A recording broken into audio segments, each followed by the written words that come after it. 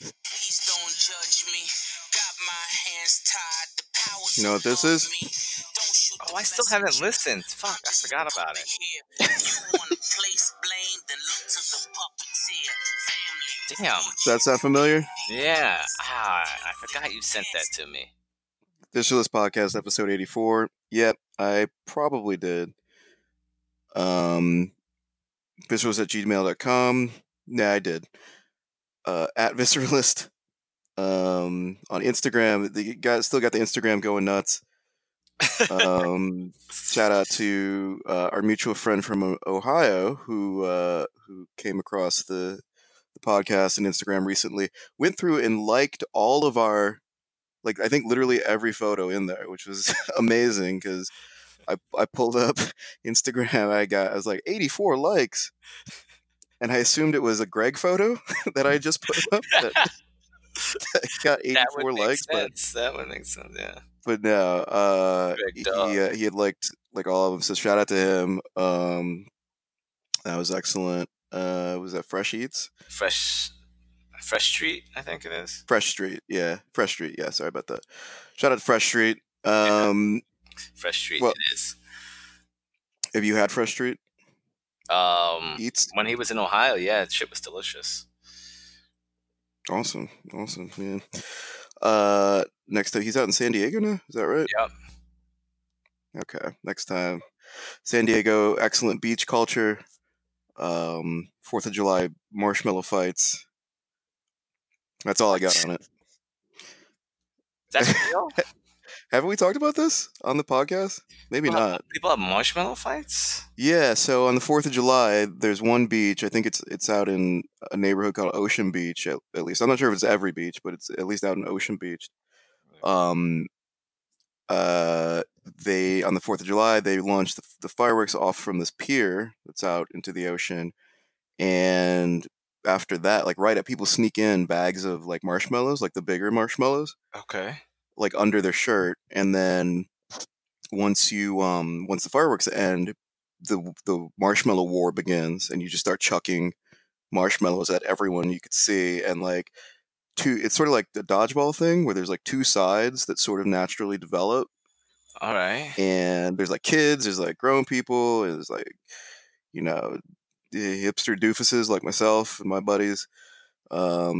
That was out there because my West Coast friend now lives in Seattle, lived in San Diego for a while, and so I would go visit him. What size? I can't believe I never told you. Minis or like the big ones? No, the big boys. Huh. Just hucking them at people. Oh, it's so much fun. And like the group we were with was some people from there, obviously, and like they didn't even tell us about this until we were on the way over. They made us like pit we stop. get there, I see them I see them like pull these bags of marshmallows out from under their shirt when we got to the beach. So I'm like, whoa, okay, hold on. I'm like, first of all, if it's just s'mores, which is my first thought, like, why are we concealing them? And apparently it's sort of quasi tolerated by this like city officials. Like they don't love it because it's a big mess to clean up in the morning. Yeah. And I guess I think there is a good contingent of people who do volunteer to go back the next morning and clean up. Okay. Like just people who participate. But it's still like not officially tolerated or like officially approved, I guess, but it is tolerated. So, I mean, this was like close to 10 years ago, so I'm not sure if it's still a thing, but. I know. Never. That's interesting. Yeah. Well, on that note, let's get into trifling in NYC. I understand you had an incident. You were flying west. Yeah, I was flying jet west. Indeed, I was. So, I was flying west to the Grand Canyon. Nice. And I boarded my plane again. Did I talk to? Oh no, I think that was my jury duty story where I saw these people and I was like, man, I hope I don't have to be on jury duty with them or sit next to them. And then they were on jury duty. So something similar happened here. I saw this group of ladies sitting in the waiting area and they were like, I don't know. so I had to fly into Las Vegas. So they were a group of like middle-aged women. It looks like Uh-huh. they were just going out for fun times. It's like, man, I hope I'm not sitting next to them or near them. Like a bachelorette party group or something? No, they were older than that. It was just like fun times, like they get together Hmm. like once a year and they go on some fun trip, like something like that. Right. But Ladies who they were lunch. just having too much fun in the waiting area, and What were they doing? you know, like nothing bad. They were just enjoying themselves, like talking and laughing. And So what I was your just, issue with that? I'm like you on the plane. I just don't want to be bothered. Like I want to get in there, Yeah. either sleep, listen to what I want to listen to, or if they got the in-flight entertainment, watch some terrible movie that I'm not going to watch otherwise. Like, Exactly. Yeah, like Tremors 5. yeah, that's all I want. I watched Godzilla King of the Monsters, man. Like it was perfect plane movie. I fell asleep, woke up, rewound it, finished watching it. Like Nice. so I sit down, I get in, so the plane boards, and I lost track of the ladies. But I sit down, I'm in the middle, which is fine, like whatever, I don't really care. And look up, and who's there coming next to me? One of the ladies. And she's like, Wait, you're in the middle seat? yeah. And that was the Oh first one. no. Yeah. So then she goes, Oh no. she says, are you, what did she say exactly? Dang, now I remember. It was something like, are you sitting there? Like, are you supposed to be sitting there? Something about my seat. And I was like, Mm-hmm. yeah, this one, like, this is my seat. Oh God. She's already talking to you? Yes. It's like, okay, so she Oh sits down. She's no. like, well, I'm supposed to be sitting in the window, but I like to sit in the aisle so I can stretch my legs out. And I was like, oh yeah, that's S- cool. I like to put So my it had legs out. nothing to do with you, but okay. Yeah, Okay. like I like to do that too. That's cool. And I just let it go. But she had that look like she wanted to keep talking, but it's like, please, I'm Yeah, not. that look. Yeah, you know it. You know that airplane seat look. They just want I know the look. I know the type of breath they take in before they're about to launch into roping you into their life. So she sat there, and then she goes, after that bit of conversation, she's like, well, whoever comes, well, maybe no one will come for the aisle seat. I was like, yeah, maybe not. It's like, but if they do Hmm? come, I'm gonna talk to them, and maybe I can switch seats so I can stay on the aisle. Oh, Okay. so she just sat down in the aisle knowing it's not her seat? Yes. Yes. Was she stretching her legs as people were like trying Well, to her get leg on the was kind of plane? out, but not like completely out that it was obstructing anyone. Okay. Um. So for a while, it goes on like this for a while. Like well, not like this exactly. She stopped talking because I stopped responding, and then Nice. and then and then someone comes. This young lady. She's like, "Oh, that's my seat." The woman's like, "Oh, perfect. You're on the aisle, right?" Perfect. She's like, "Yeah. Well, would you like to sit by the window? Because I like the aisle where I can stretch." And this young lady's like, Oh God. Let that be me in the young lady's place. so young lady goes, "No, I picked the aisle seat for a reason because I want to sit on the aisle. So that's my seat." Mm-hmm. Okay. And so the older woman was clearly disappointed, but she was gonna respect it, and she starts gathering her things, and then someone behind goes in the aisle seat behind. Oh, you don't want to sit by the window? Okay. Chiming in from the back row. Oh, I'll switch seats with you because I just want to be by the window and fall asleep. Okay. Okay. So Well, that's not bad. That's no. not So then bad. they switched. So then they pulled the switch. The only inconvenience was I actually had to physically get up out of my seat so this other woman could get to the window. But Yeah. I wasn't, fully in yet because the plane hadn't taken on. So then she moved, and that part was fine. And then they Okay. got in, and everything was good. That woman sat by the window. I don't know how she did it, but she managed. This grown woman managed to put her entire body on the seat, feet and all, like everything was curled up into the seat, Wait. The like a woman in the cat. aisle or the No, the woman? woman and next to that switch, yeah, the woman from the Oh, so aisle. So the one who wanted Somehow, the window seat was yeah, bunched up against she like a curled, cat, you said? like folded all the way up into the seat. Like a cat, you said? I did say like a cat. Like a cat, you say? It's our new So, catchphrase. so that was good. A terrible catchphrase. Like a cat, like a cat. You said, Uh, okay, we gotta stop. Please move on. so that was it pretty much. But Okay. thankfully, so this woman was sitting apart from her group. Her group was farther up. But you could hear him? And I couldn't. Um, but they kept coming back one at a time to chat and talk with her. What? So I was actually pretty happy that I wasn't sitting next to her. Like I could overhear some of it, but it would have been real annoying if that was happening right next to me. You mean, So they would yeah. come back every now and then and like have a laugh, have a chit chat. I don't know exactly what they were saying because I had my headphones in and I just look up and see where they were going. It's like, oh, again? Again? So you're saying that, like, so the woman who wanted to stretch out that was with the group, if she had sat in her normal window seat, you think they still would have come up and talked to her and they would have talked past you? Who knows, man? Anything is possible. Yeah, I mean, I guess it's still, it seems like a win-win-win for the three people who were playing I musical would say chairs. so. Everybody got the seat that they really wanted. Yeah, I mean, presumably not you by having a middle seat, but I was all right with it. Whatever.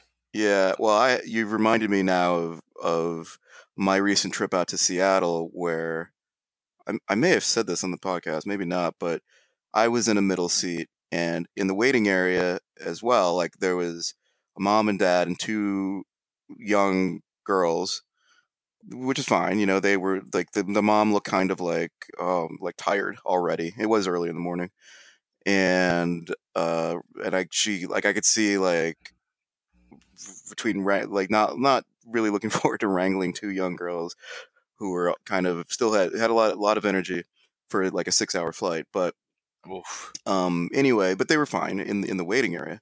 But it wasn't until we got on the plane and I was in the middle seat, so I'm already miserable. And then they sit right behind me, the mom, the dad, the two girls. The one girl was so young that the mom had her on her lap, right?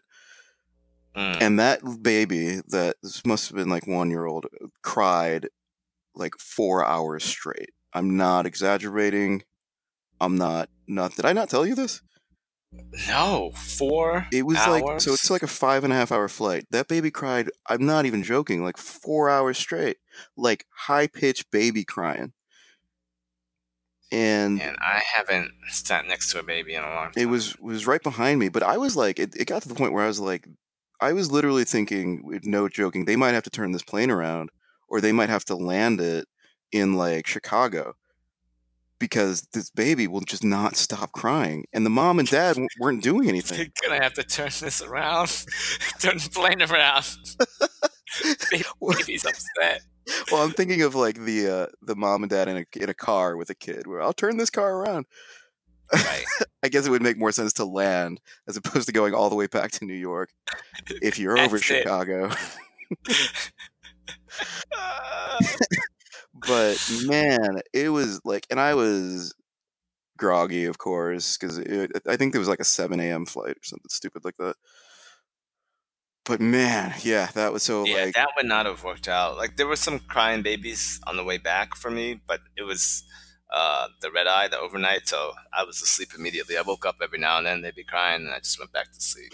no, there was no sleeping to be had by anyone in this immediate area of the plane, because, and like the weird thing is like the mom and dad weren't really doing anything to like, because you know there you can get up and sort of walk with the baby up and down the aisle, sort of shush shush shush, sort of like put a iPad in front of them with some bright colors. They weren't doing any of that. It was just like, I think they might have even been, I didn't look back to see, but they might have even just watching a movie with headphones. So, themselves. I think I maybe tried to black out this memory because it was so, oh my God. I was like the flight attendant did come up a couple times and was like, "Are you okay? To Child, you? okay?" Oh, yeah. I mean, that would have been nice, but no, they said that to the mom and Like, dad. I was like, what were you doing? Looking like really uncomfortable the whole time. Probably like, I don't know. It's like, yeah. Well, let's move on to my originally planned trifling in NYC. That wasn't it. And actually, it's more of an upbeat one. It's not. Oh, It's okay. it's a positive one. You know, it's not all negativity I like that. and rain here in New York.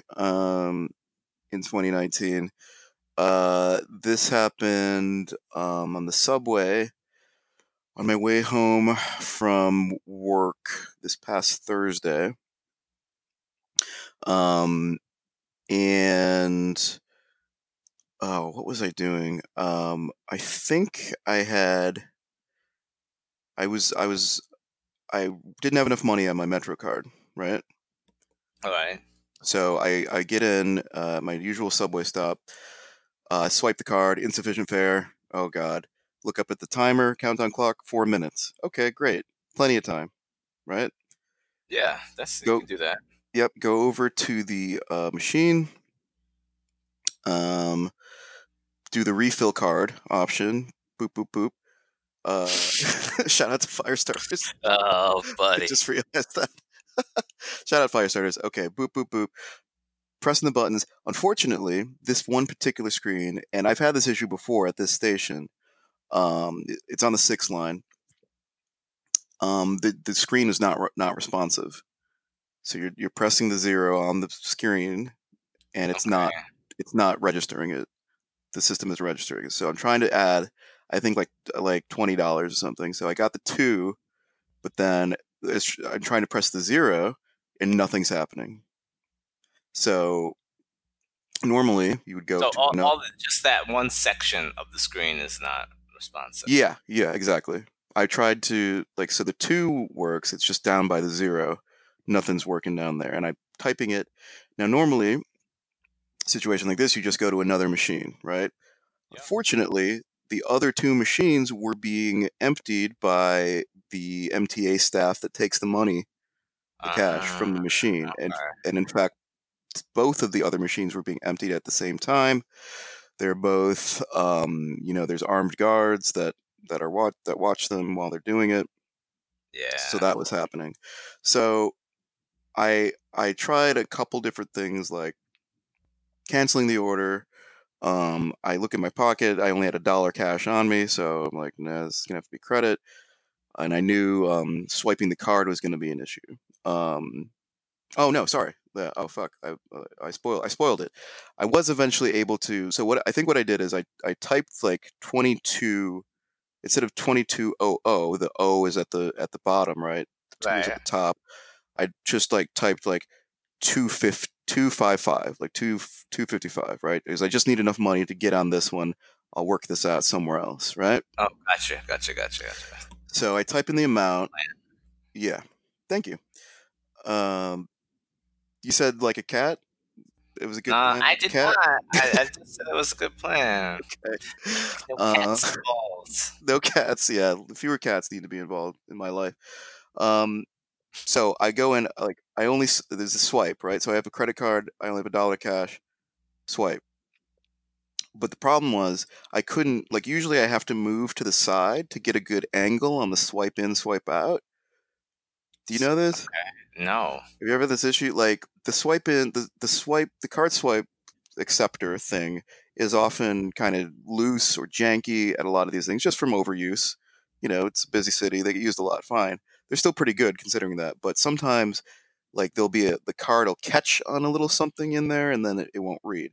So the problem Okay. Yeah.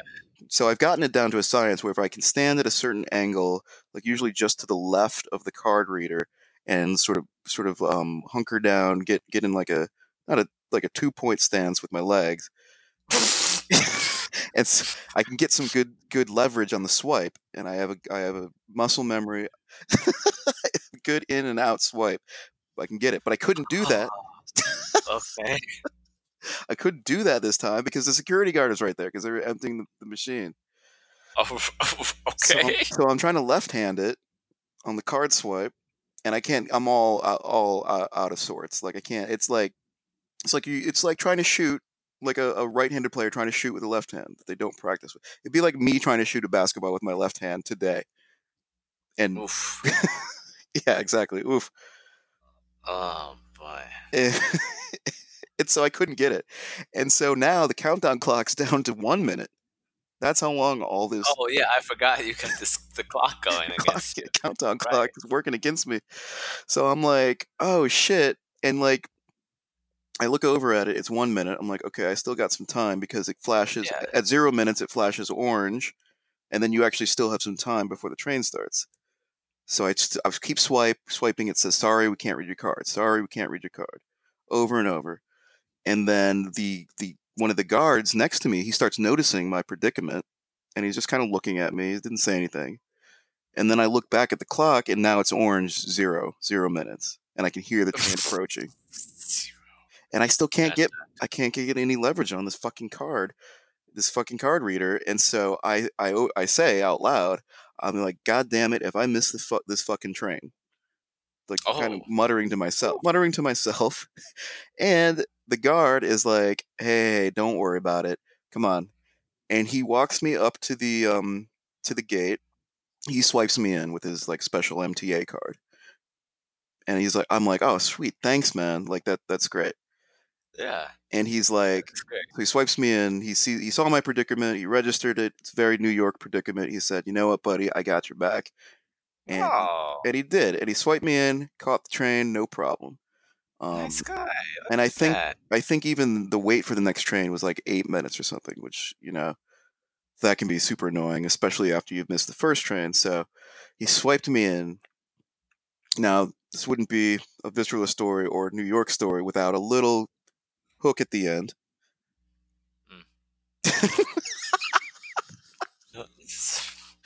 I know, this is like a nice happy ending. Oh, all right. Well, you know, and this isn't that bad actually. So he's like, yeah, no problem, buddy. Just when you get to the next station, make sure you add some money to the card and re-swipe it so that you still pay for the trip. That's so stupid. Why would he even say that? Right? Which I'm like, do you like officially have to say that? But even if it's your response, even if you do, like, there's no one around because everyone's like getting ready to get on the train. So I was like, I get like the thought that I would get off at the next stop, go through the turnstile, add money to the card, and come back through.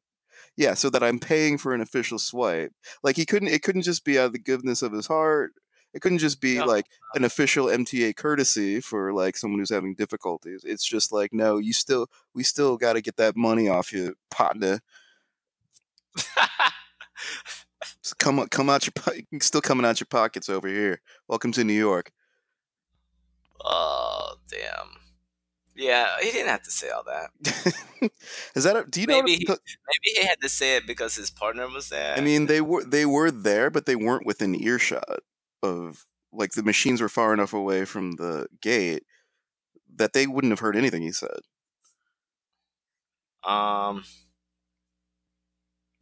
So maybe that's just how he is, you know? It could be. Yeah, just by the book and everything. I guess. I don't know. Have you encountered this issue with the, I guess, either the screen not working or the swipe not working?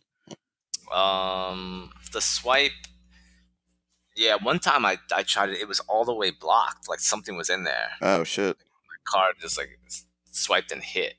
But yeah, no one has ever tried to give me any assistance before, actually. Mm-hmm. So that's very unique situation that happened to you, I would say. Yeah, I mean, I've never heard of that. I've seen people, like, this is a station that I don't know if it's notorious for this, but I've certainly oftentimes seen people either hop the gate, the turnstile, or there's a little move that's a little bit more clever where you walk in, you sort of mime swiping a card, and you can sort of work your body around the turnstile. You can split back a little bit towards you. Yeah, slide in. That's right. Yeah, the flip slide.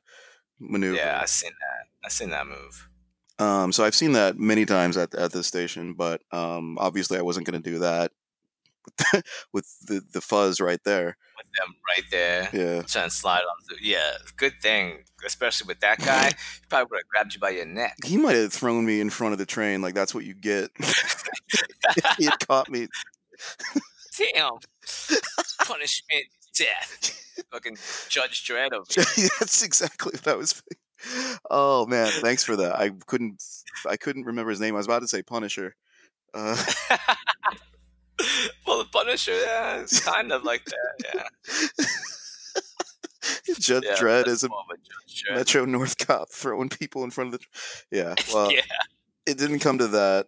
And all in all, it was still, still a good New York moment. I'd say, even with the by the book business, but yeah. And so I'm assuming you got off and you swiped. For the purposes of this this recording that's being distributed internationally, yes, I did. Of course, I got off, paid, and got back on the next train. Yep, like the good citizen you are. I'm a good New York citizen, and big fan of the subway too. Don't want to disrespect the subway. I'm paying. I knew you would do the right thing. Yeah, like a cat. All right, well, let's move on to the main event. This is, I guess, in a way, sort of a return of our conspiracy segment. After a long absence, this is correct. True. sort of maybe a bit of a sidebar to our usual conspiracy segment, in which we just investigate an existing, well-known conspiracy. What we're going to be discussing today is actually a British/Allied covert operation that happened during World War II. Went by the name of Operation Mincemeat. Very British naming convention there. Apparently, they have a list of names that are available for covert operations. Yeah, that was fascinating. And this was just on the list. So so we're going to get into it. We'll say up top, our information comes from Wikipedia, the Wikipedia entry on this source. And this covers World War II. It's very serious, time in human history. People take it seriously. We, of course, mean no disrespect at anything. We are going to be joking around about a little bit of a lighthearted thing, but we just find this fascinating. It's a fascinating story, and we're just going to be getting into it. So that is officially safely caveated, I think. Disclaimer. Yeah. Yeah. So why don't you just lay out maybe the key 5 or 6 bullet points of what this operation was, what its intention was, what they aimed to accomplish, and just the basics, and then we'll get into it. The basics are like a basic outline. Yeah. World War II operation. I think it was in 1942, I believe. 43. Look, I'm already messing. It's all good. It was the Allied forces. Allied forces were doing a classic misdirection by misinformation. Mm-hmm.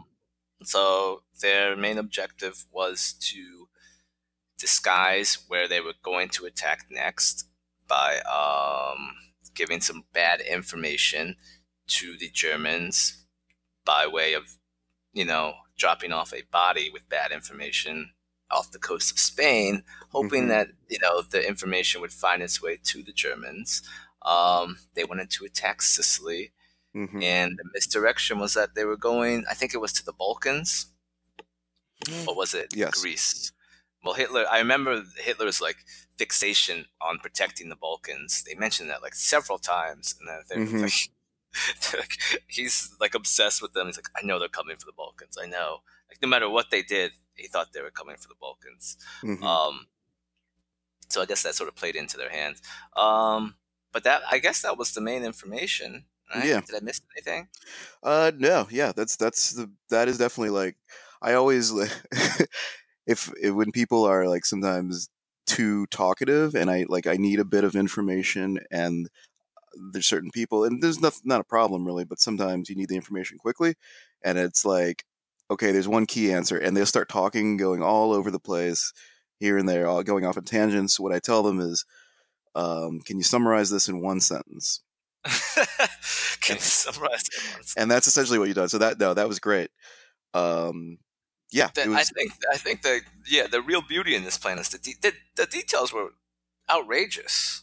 Yeah, and I mean, I came to this like I had never heard about it until like a year ago, and I was going through a phase with the writings of this author John le Carré, who covers mostly. He writes fiction. His most famous book is Tinker Tailor Soldier Spy, and he mostly covers British and versus communist Russia spy works, basically in the 50s, 60s, and 70s. So this was an offshoot of that, I'm sure. I don't remember specifically how I came across this mission, but it sounded so weird just in the summary I read, which is essentially what you just outlaid, that I had to read more detail.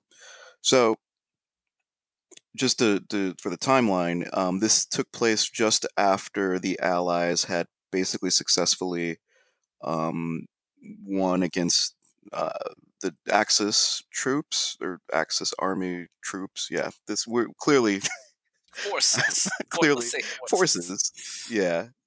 Apologies to any military historians who may be listening to this. I know you guys take this seriously, but this isn't our area of expertise, so we're going to doing as best as we can. Yes, so the North African campaign, it was essentially over, having been won by the Allies. This is in early 1943, and this is before D-Day, the D-Day invasion of France that everyone knows about, Saving Private Ryan, etc.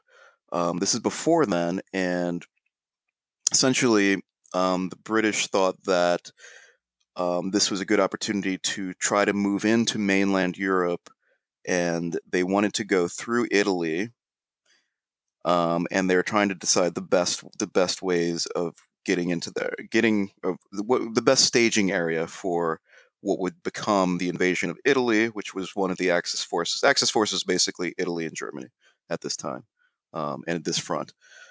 And so they wanted to decide where is the best staging point, and they had two choices. Basically, there was Sicily, which is an island just off the coast of Italy, as we all know. It's the rock that the boot of Italy is kicking.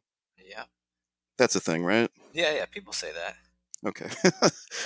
And the other choice was was Greece and the Balkans, which is essentially just to the east of Italy, across the little Mediterranean Strait. So this includes Greece, like Bulgaria, Albania, Croatia, that area, but just to the east of Italy, but before you get to Turkey, essentially. That's the Balkans.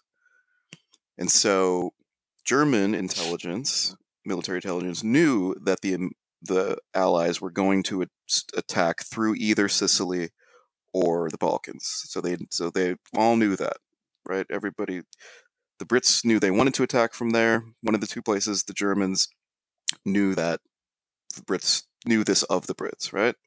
Right. So the key for the Brits was making a decision on which one it would be, either Sicily or the Balkans, and then how to disguise this, and even better, to trick Germany into thinking that it was going to be. So they ultimately decided on Sicily. Okay, so we'll jump to that. So the key point there, once they decided that, is how to trick the Germans into thinking that they're actually going to go through the Balkans. Right? That's right. Some good old misdirection. Yes, and so the Wikipedia article starts with basically that background, and they also talk about how there had been the head generals or admirals in the British military had put a priority on deception and misdirection. Like, this was one of the tactics they really wanted to focus on, just broadly speaking. And that guy, his assistant, happened to be Ian Fleming, who went on to write the 007 James Bond novels. So, this guy, his name is Chumley. It's pronounced it's Charles Chumley, and this is a very English name. I wanted to just stop and point this out because did you see the way this guy's name is spelled? It didn't stand out. So Chumley is like that's sort of like a common sort of like 40s 50s era British name, right? Hey, say there, Chumley. Oh, that's pretty Right? good. Yeah. But the way this Wait, name wait, is wait, spelled, wait a second. Wait a second. That's how you say it? yes, Where'd you say yes. that? Where'd you get the pronunciation from? I believe when the first time I looked into this, I saw a YouTube video. I watched a YouTube video on it, not during this new set of research that we did, but when I first heard about it, I was looked into a research or looked at YouTube to research That's how it, you say. and No way. I know. So listeners, I'm going to spell this name out for you, and then see if you can figure out how this is pronounced. Chumley. It's spelled CHOLMONDELEY. It looks like it should be pronounced Cholmondeley. Yeah, there's got to be some more syllables in there. It's Chumley. Chumley. No. Yes. No. No, it's I not. want to do some independent research on it. I don't even know how I was saying it in my mind. I think I was just sort of like, didn't even try to pronounce it in my mind. Yeah. Well, before I figured out the Chumley thing, I was like, dude with the long ass last name. Yeah. Cholmondeley. Damn, huh? What do you know? But it's like I think it's one of those things like, Worcester, like Worcester is spelled Worcestershire, basically. Yeah. Like it looks like it should be pronounced that way. This is like that. Man, I had no idea. So anyway, this dude Chumley basically came up with an idea that became the main plan for Operation Mincemeat. This idea was find a dead body, dress it up to look like a military officer, stash some letters and official military correspondence in it that indicates that the main strike point is going to be in Greece, and then put the dead body out where the German intelligence will eventually find it. They'll pass that on to the commanding officers. They'll think it's, oh, look, more evidence that it's going to be the Balkans. Let's move our troops to the Balkans. Meanwhile, the Allies sneak into Sicily. Bada beep, bada bop, bada boat. World War II is won for the Allies. World War II over. Yes, game over. Game over, man. Game over. So Chumley came up with this plan, and he submitted it to British intelligence, and they said, it's a little, it has a nugget of an idea, but it needs work, and so they partnered him with another British intelligence guys, this guy Ewan Montague. And Ewan Montague was a lawyer before he became joined the army, and he worked with just British intelligence as well. They were both in British intelligence, military intelligence, adjuncts basically. Looks like Chumley was in the Royal Air Force, and Montague was in the Navy, the Royal Navy. But they were both affiliated with intelligence operations. So together, they basically came up with what became the Operation Mincemeat, right? Right. Which was essentially, they actually didn't change the plan that much. It was just in the details of the plan that they collaborated, and they worked with, other military people. Like they consulted with a doctor. Like, okay, if the plan was initially to stash or to have a body wash up from the sea to the coast of somewhere that the Germans had control or nominal control of. And then, this body would be identified as British military, and it would be, of course, examined for any documents that could help the Germans, right? Right. So So that was clear. So they first consulted with a doctor in the British Navy who basically said, you know, one of the key things is, so if you get a dead body, you have it in the water, people are going to assume it's drowned, so there'll be water in the lungs. And you need to be careful about what you do with the body before you put it in the water to make sure, because a dead body obviously isn't going to be breathing in seawater. And it was interesting for me at this point, like the level of concern. Like these guys are really top notch. Like, Oh yeah, that was like they started coming up with everything. It's like, oh yeah, that makes sense too.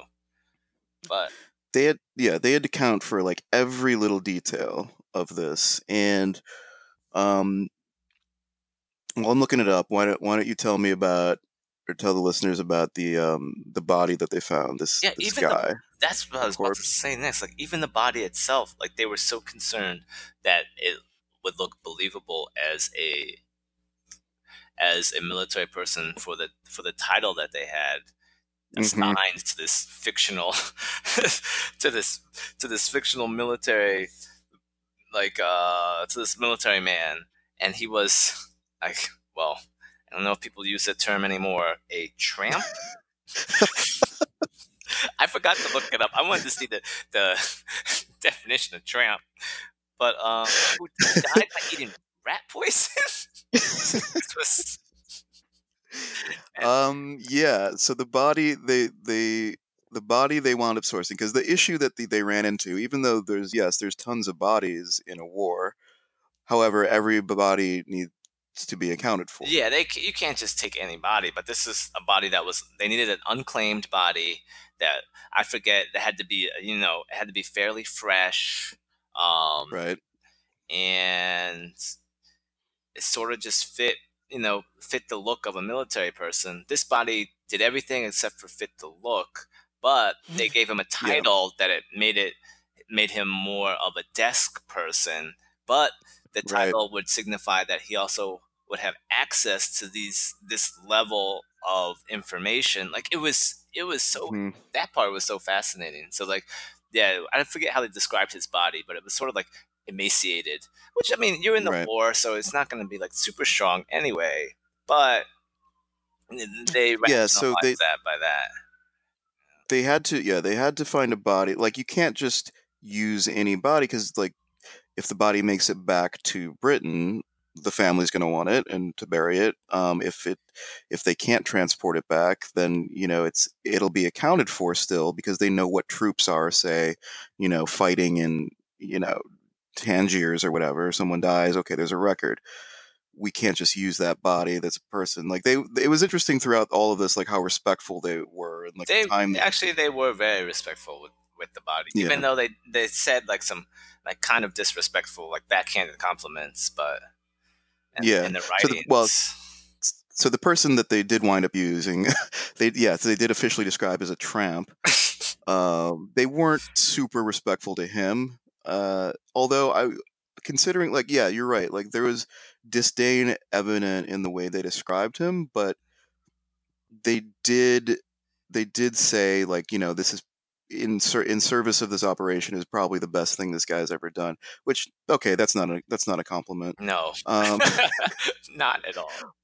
I think eventually. So let's talk about this guy. His name. He was a homeless person who died after eating rat poison that apparently looked like it was set around this warehouse. It was a type of poison that was spreadable, so it was spread on like a cracker, and it was thrown around this warehouse that he was, I guess, living in, and he ate some of it, and it contained phosphorus. Yeah, man, that's like And that's a dark point in your life where you're just eating crackers on the from the ground that are like have some kind of spread on them. yeah, yeah, Like, I'll say. like damn, man. That's like he Um, was. You know what? Yeah, like he and made let's say the creme guy's brulee name. every time he ate something. He was like, "Well, Yeah, let's put the guy's name out hold there on, too, because that's true. We I don't gotta want to be disrespect we this gotta guy. be respectful." Did you find? I have it written down. His name it's a Welsh name. So the first name is Glyndwr. Oh yeah, Last name is Michael. So Glyndwr Michael, a Welshman who they were able to later, like we'll get into the story of tracking down his identity later. But essentially, they found this body, or someone. His body was found, and someone knew that British intelligence was looking for bodies like this. So his name was added to a list of potential candidates, and he was eventually chosen. As you mentioned, yes, he was emaciated, but his corpse was preserved in a freezer at a specific temperature to where So it's it not would to only work. actually freeze.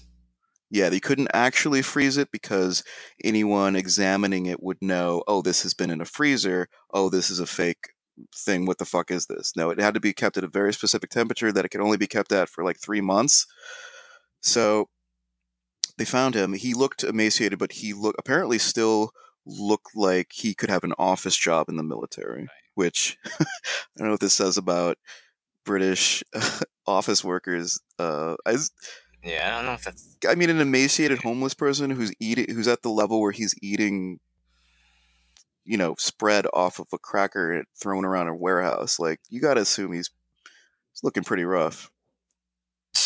But anyway, You're eating so crackers. yeah, maybe graham crackers, maybe. I was gonna say oh god, Teddy Grahams. God, see now that Teddy Grahams. that is a little They disrespectful. don't have Teddy Grahams back then. They didn't even have them back then either. So,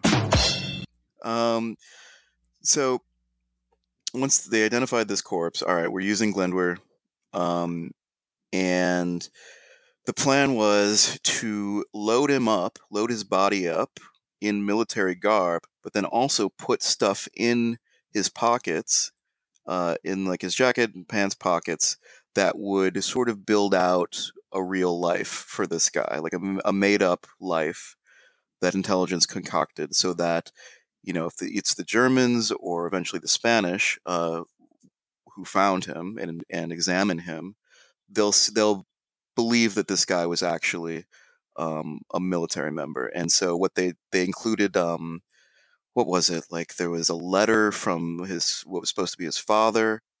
There was a photo of his girlfriend, which was actually a picture of someone who worked in the naval intelligence. Some office worker.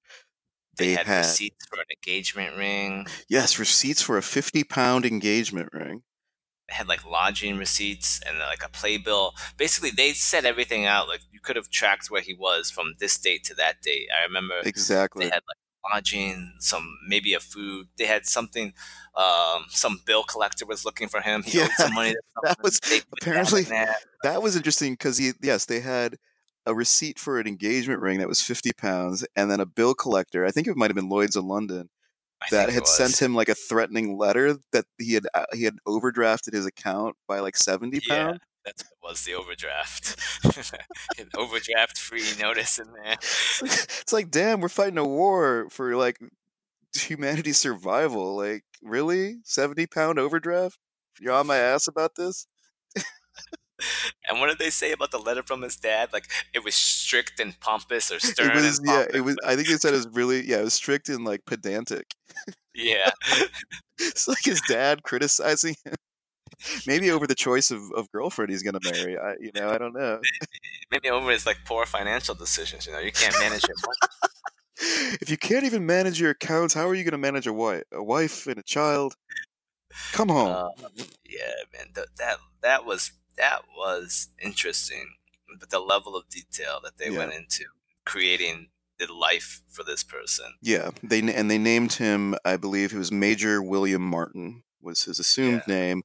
They even had a photo ID card where they apparently tried to take photographs of him, like the actual corpse, which seemed odd because how do you prop his eyes open? Yeah, but he looked like a dead body, so he did look a lot like a dead body, too much like a dead body, so they couldn't use that. So they then found someone on the staff who had roughly his build and his facial features, and they photographed him and just used his picture in the identification. And most importantly, they had a briefcase that they attached to his wrist via like a chain. Mhm. And the briefcase contained, I believe, 3 letters um, that were the most important materials. The letters being from, I guess this guy was supposed to be a courier for these letters, which is why he had the briefcase with the chain. And so the letters were from one general to another, or sorry, one admiral to another. And I want I to think read this. I want to read the key part of this letter because it is excerpted in the Wikipedia article. So okay, yes. So it's from Lieutenant General Archibald Nye to General Sir Howard Harold Alexander.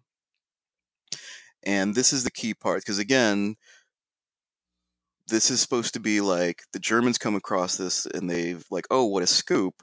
We found this courier who is delivering this message between generals, and it's about where they're going to launch the next assault. What a coup! Let's report yeah. this to the high Let's do it. command. It looks to be the Balkans. So I'm going to read this verbatim. We have recent information that the Germans have been reinforcing and strengthening their defenses in Greece and Crete, and the chief of the Imperial General Staff felt that our forces for the assault were insufficient. It was agreed by the chiefs of staff that the 5th Division should be reinforced by one brigade group for the assault on the beach south of Cape Araxos, and that a similar reinforcement should be made for the 56th Division at Kalamata.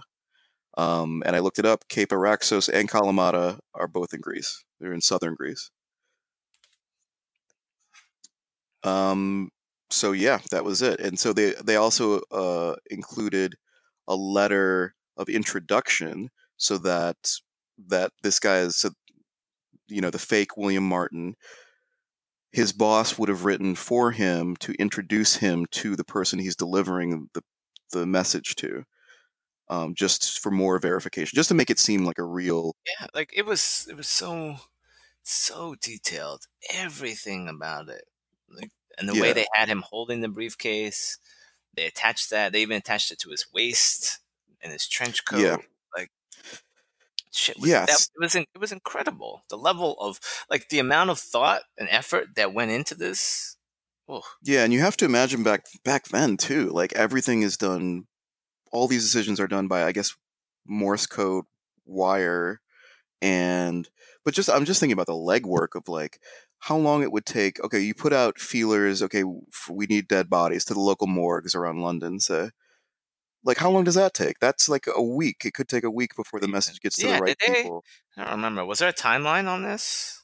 Like start? There's a rough timeline. It basically starts in sort of March, April is when the planning started, and then the execution was in late May of the actual operation, like delivering the body to the sea. But we'll get to that. And then, again, this is 1943. So yeah, the overall timeline is only like 6 months for the Hmm. whole thing. Um, so anyway, so yeah, so they dressed up the body. Then the plan was the next part was to choose where to, because the plan was always to drop it in the water.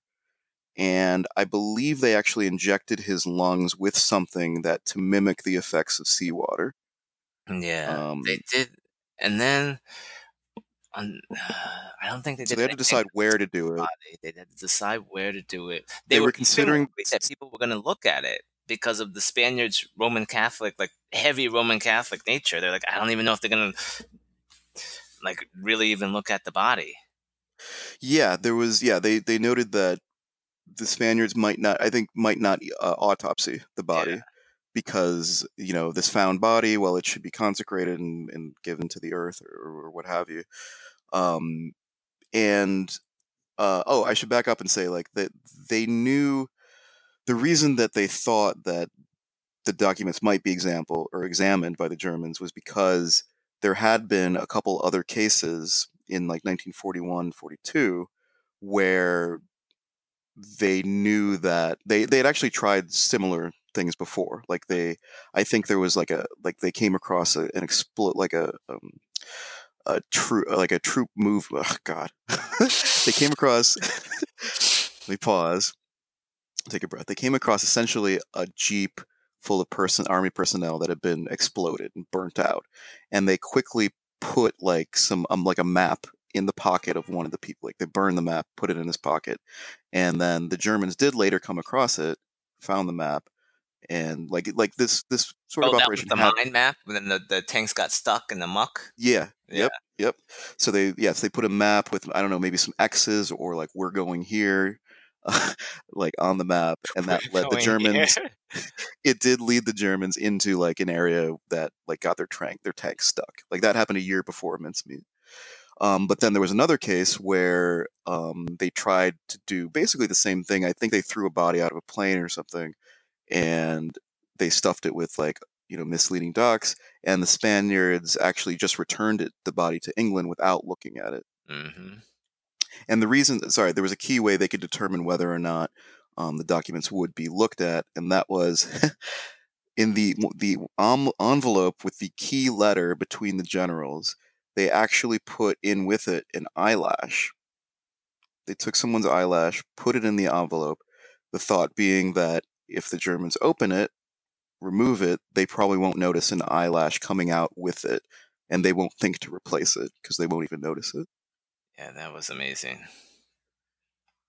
Yeah, like again, like the attention to detail is incredible.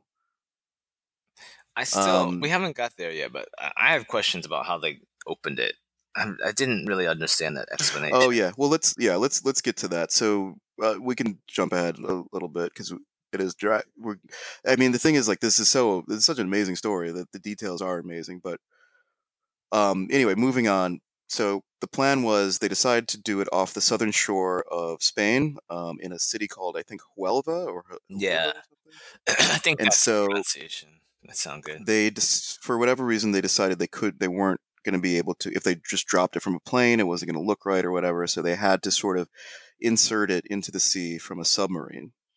And so they basically got like this custom made casket that was filled with dry ice to hold him, to preserve the body as it was delivered to this submarine. They put it on the submarine. They didn't tell, like, only the commanding officers on the sub knew the plan. Like none of the other seamen on the submarine did. They got to this point just off the coast of Spain. They sent all the seamen down to their quarters, and only a couple commanding officers hoisted it up after they submerged. Or wait, no, submerged is going underwater, right? So Right. when they remerged, or when they upmerged, I think is the technical term. They only a couple officers. They basically rolled the body into the sea. They then filled up the casket with some other junk because they still had to maintain the cover story, which I believe that it was like some top secret, like weather tracker Yep, device. that was it. And they had to Weather then device. carry that to a different part of the shore and then send that off afloat, so that, like, if any crewmen were suspicious, like, they would be like, oh yeah, no, we put it off over here. Like if there were any spies amongst the crew, or if they're just crewmen who just talk too much, you always have to factor that in, I guess. Yeah, those chatterboxes. Yeah, chatty patties. So it washes ashore as planned. Some I think Spanish fishermen find it. They notify the authorities. The body sort of goes up the chain of Spanish military, and they have to decide what to do with it. Now, Spain was ostensibly neutral at this point in the war, but really they were coordinating with German intelligence. And the British allies knew this, and this was a key part of their plan. And so there was some, like, they notified, I think this is a cool part too, because they notified the English, hey, we have this body. And the Brits sent communications amongst themselves, encrypted communications, saying basically, oh shit, they found this particular guy with the key documents. Yeah, that was pretty But clever too. they encrypted it, but they knew that the Germans had cracked the code, and so they intentionally did that to highlight the importance of this body and his documents, so that the Germans are reading it. okay, now the Germans are going to pressure the Spanish to, give us the briefcase and whatever else. Right. And that's Now they exactly what really happened. want it. Yeah. So the Germans show up, or no, actually, I think this operation was still handled by the Spanish. So what you mentioned, essentially, they have to open the letters without revealing, like, surreptitiously, so it doesn't look like they've been opened, because they do eventually know that they have to give it back to the Brits. Because if the Brits know that they just give the stuff to the Germans, then any of the intel in it is useless because the Germans have it, right? So yes, in the Wikipedia article, the way they described how they opened, how they pulled they basically pulled the letter in the envelope out of the envelope without opening the envelope. Right? Yeah. Is that your read? That's how I got it, and I still don't like fully understand it. But yeah, but they got it out and in without opening the envelope. Yeah, and the way they described it involved like wrapping it around a cylinder Yeah, like coiling it around some cylinder and sliding it out. and then sliding the letter out, and then using that method to slide it back in, which that sounds crazy. Like, I mean, clearly it worked, but I was trying to. They don't have any images in this article. There are some great photos in this article, including of the dead body, the two guys, Montague and Chumley, but there's no photo of the actual letter, or how this process seems pretty amazing, but It especially for does, yeah. 1943. And then what else? They did something else. They made it wet again, right, to make it seem like they hadn't dried out the letter. So then they like Yeah, re-wet it and put it back in. Like yeah, everybody is doing like the most in this story. they really are, because like that's another detail point. Like the Brits chose a very specific type of ink that would still be legible after being in the water for an extended period of time. And like, yeah, the Spanish who found it, after they read the letter, they put it back into like a bin of seawater Yeah, before they put it we back in don't the want to envelope. let them And know that we actually read it. apparently when that eventually got back to the British, that letter was still wet. Yeah. That's like, I mean, it's crazy, but in any case, yes. So the Spanish, they took it out by this bizarre method, the coils and whatever, like heat lamps and hair dryers. They took photos of the contents of the letter, and they sent those photos off to German intelligence. And then they put the letters back. They put everything back as it was, except they did not notice the eyelash. The eyelash came out, so that the briefcase, the body gets back to England. Oh no, sorry, the body didn't get back to England. I'm not clear why, but the Spanish just buried it there. They buried it in Spain, they say, with full military honors. I guess the Brits gave them authorization to do that, I assume. Um, and I guess that makes sense, because if they had to go to all this trouble to come up with this really elaborate coffin to preserve the body to get down to the submarine, the technology probably wasn't there to just transport a body from Spain back to London. True. So anyway, they buried the body, but they sent the briefcase back with all the stuff in it. And the Brits opened the briefcase. They opened the envelope. They saw, okay, no eyelash, so they definitely opened it. And apparently they even analyzed the fibers in the paper so intricately that they could tell that it had been folded more than once.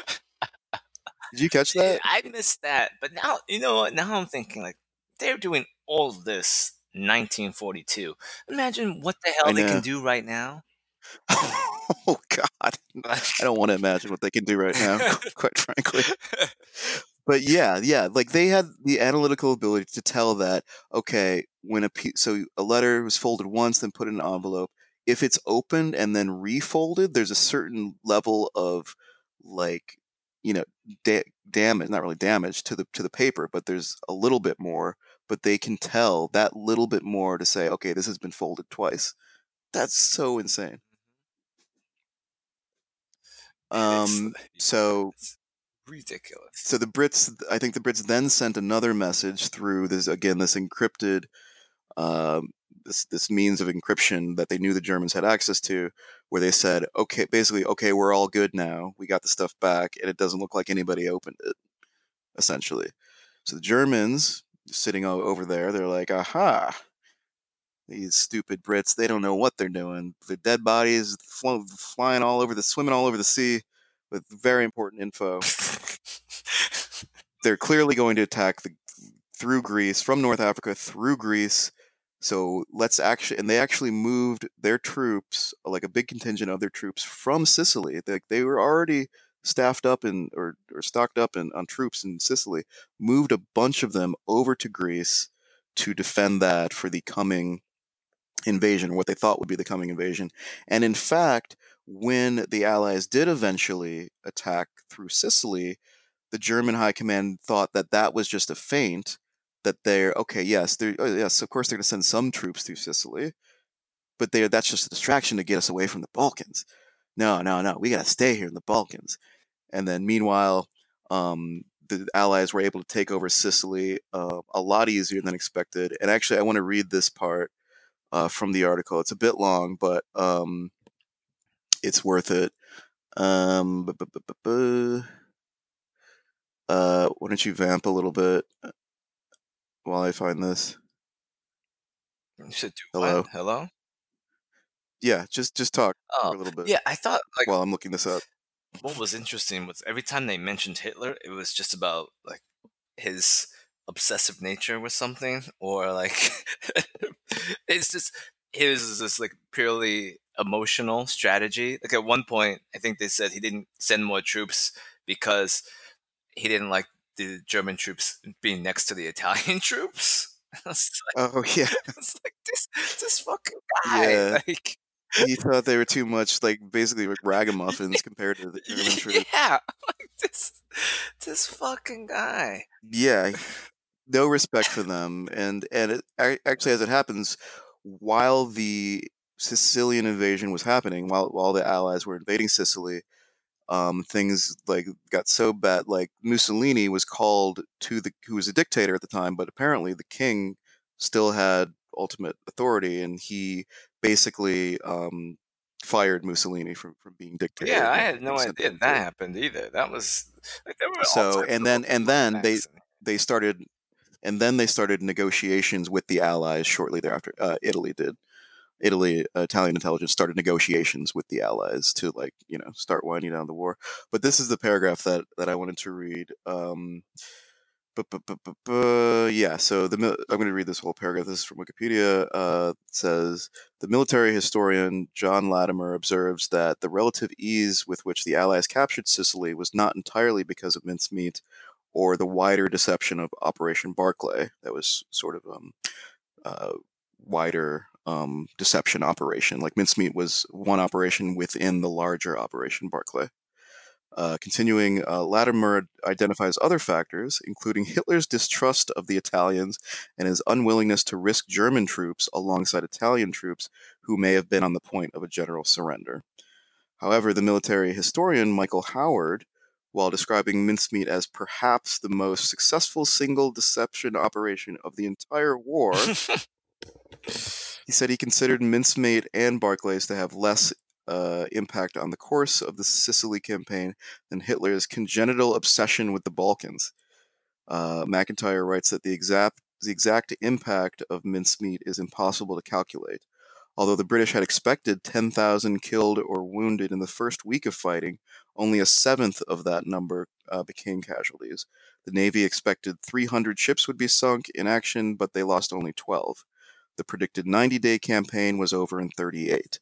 So, yeah, things went pretty well in Sicily. Yeah, And I guess you can't attribute of course you can't attribute all of it to Operation Mincemeat, but it had to have an impact, right? absolutely. Like they expected 300 ships to be lost and they only lost 12?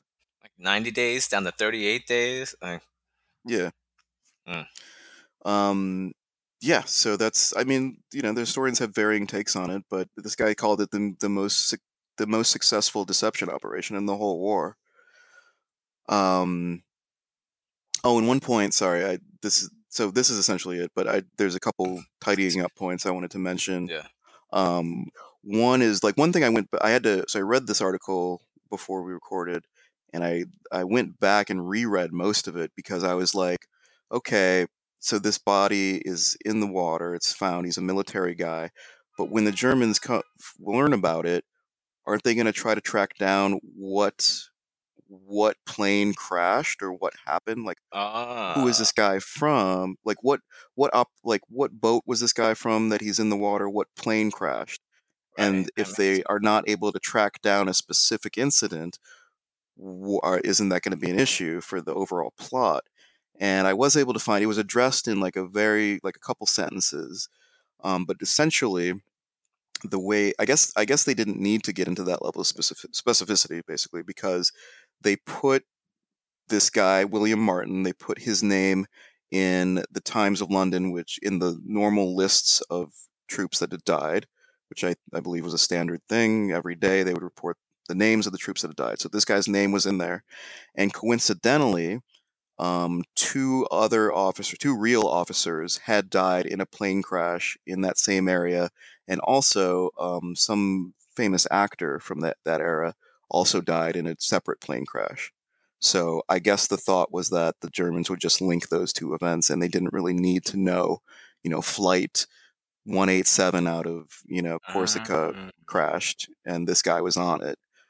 Um, so that's okay. just a nit like a little I don't know, just a little A nitpick little thing there, one. but yeah, it didn't matter. Yeah. So yeah, I mean that's basically. Do you have any? I mean, I want to talk about the movie a little bit, but was there anything else you think we missed about the Um, operation? nothing big. I don't think so. Just more funny details. Like the ID card was interesting too, because it couldn't be a brand new one, so they had to make it on the card. They had to say it was a reissued card for a lost ID card. And then one of the Exactly. guys was just constantly like beating it up to make it look more worn out for like a Yeah, month they said before the that. mission. Like, Yeah, he said he had to like rough it up for weeks yeah, before it was placed in the body. yeah, man. I mean, again, like the level, and like these guys, like Montague and Chumley, like I should look it up. I'm not going to right now, but I'm sure they were only in their like 30s, like mid 30s, maybe mid to early 30s when they were doing this.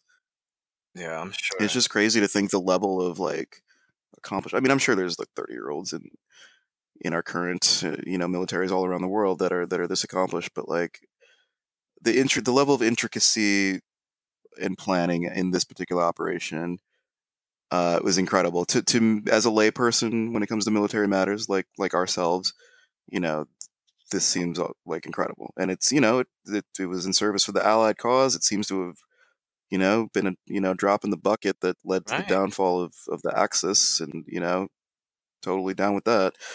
Um, but yeah, it's crazy. So continuing on for just I guess the aftermath. There was an effort to track like the public. So okay, so to back up, after the war was won, the public was made aware of Operation Mincemeat through a couple different means. One was apparently a guy in Parliament uh, who goes by the name Duff Cooper. His name is Alfred Duff Cooper, Oh, these who was a names. politician during the war, who was briefed on the details of this. He wrote a book about it. Sorry, he reported on Operation Mincemeat, and I'm trying to get the details of how he reported it. He was a sort of a generally well respected politician during the time, um, but okay, I'm not gonna be able to find the details, but he reported on it. The story went out, and this was in 1950 or so around there, and so it caused a bit of a stir because I think people were like, "What is this body? Who did you use?" Like, yes, it's good to Yeah, help, but again, that's they were when. concerned like Right. this. There's a potential level of disrespect to like you can't have it military just using bodies for this sort of thing willy nilly. And so the cover story that Montague put out there, I think the initial cover story. Wait, sorry. Ugh. Let me get this right. Hold on, vamp for a little bit. You got this. Shouldn't be related to this. Can I get Any other crazy? details that struck you? No other details that I really remember that struck me as anything like the Balkans.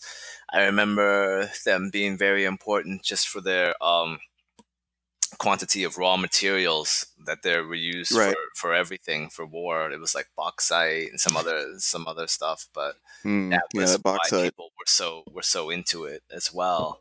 And also it was helping them control like supplies and shipping throughout the Mediterranean. That was another reason that taking over Yeah, Sicily was going to be so advantageous for the and Allies. apparently you should note that there was this did heavily negatively impact the Greek resistance operation, which apparently was a guerrilla movement against the Axis powers.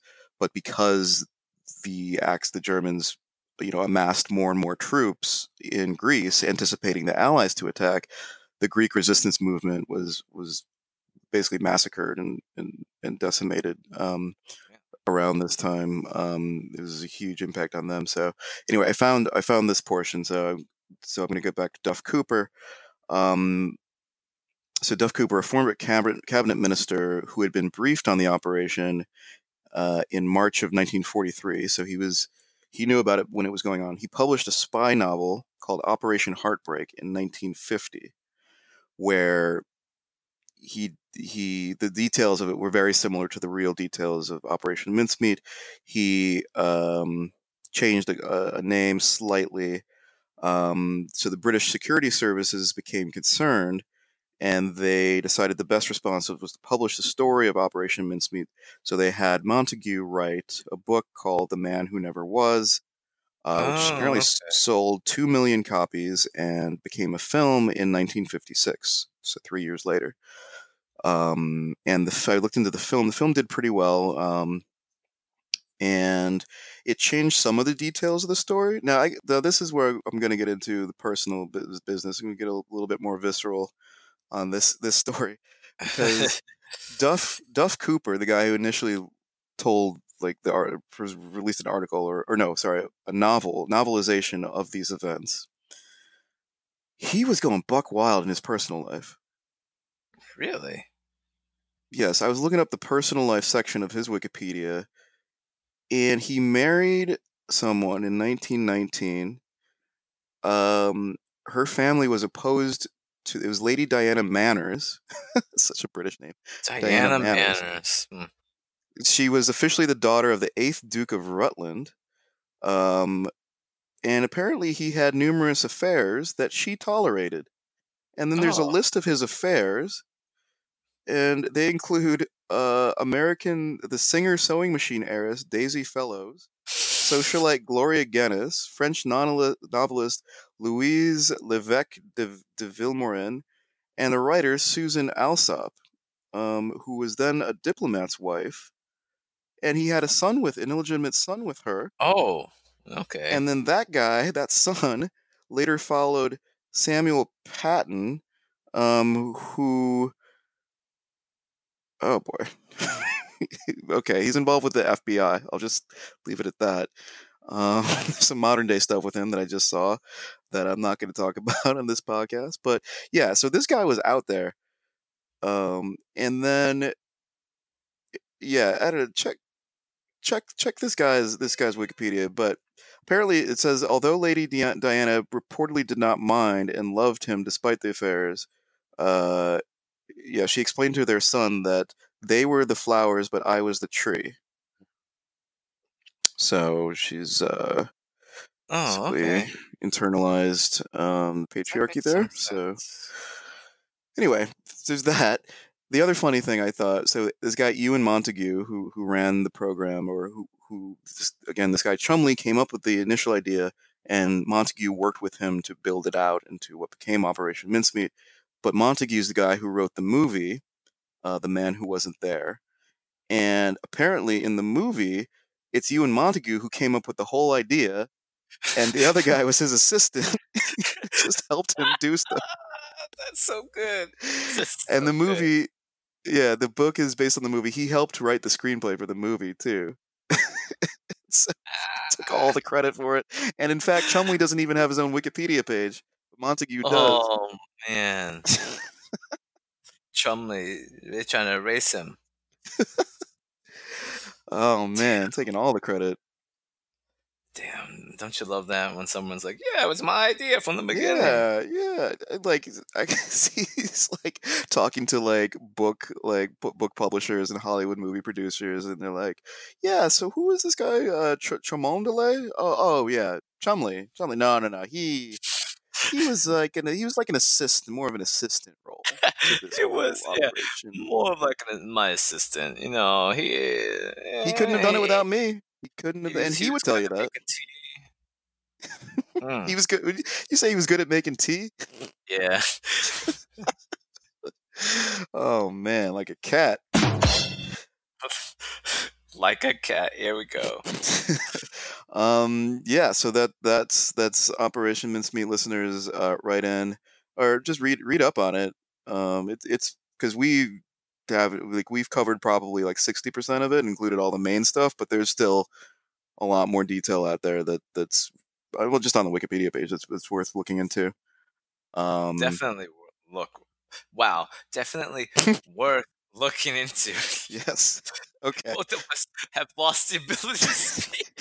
That's because we're recording this in the evening instead of our usual morning time when we're a little Usually sharper. we're nice and fresh and like we've had a whole day's worth of activities. Yeah, exactly. All right. Well, let's wrap up. Any closing thoughts?